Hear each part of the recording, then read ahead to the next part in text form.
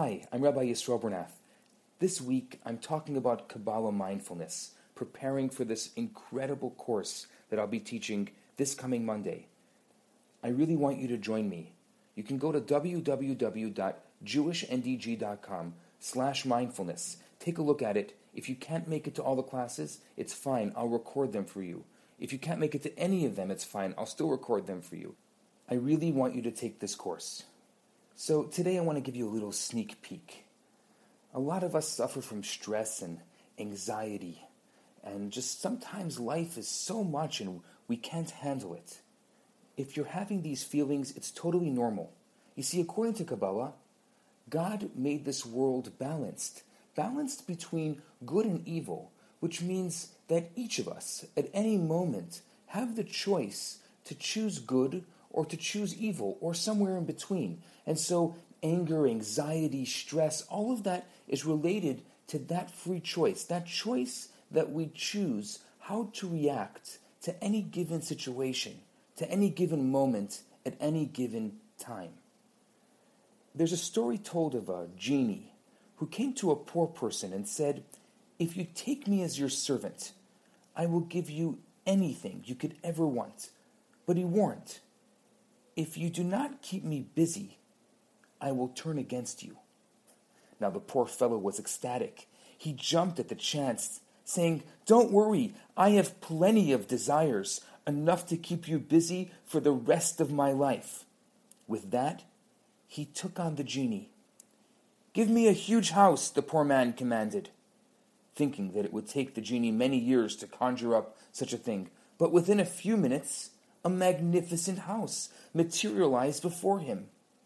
The genie bowed low to the ground and handed the poor man the keys, saying, "Here is your wish, my master. Now what does your heart desire?" The poor man smiled and quickly said, "Give me a large flock of sheep." Within a few minutes, a large flock of beautiful sheep appeared grazing around his new house. Again and again, he commanded the genie to satisfy his wishes, but very soon he began to stammer. He was running out of wishes. He became very frightened when he saw the genie turning toward him with his arms raised. "Oh no!" he cried. "This is terrible. What can I do?" Just then, an old wise man happened by. "Help! Help!" the poor fellow begged. "If I don't keep this genie busy serving me, he will come against me and destroy me." The wise man whispered the solution in his ear.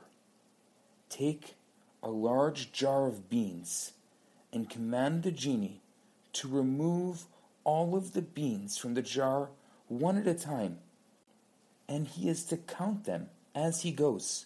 Then as soon as he is finished, he is to put them back in again, one at a time, and count them again to make sure none are missing. Command him to keep doing this until you call for him to return to you." You see, in the story, the poor fellow is you and me, and the genie is our evil inclination. As long as we keep it busy with the mundane, it cannot come against us.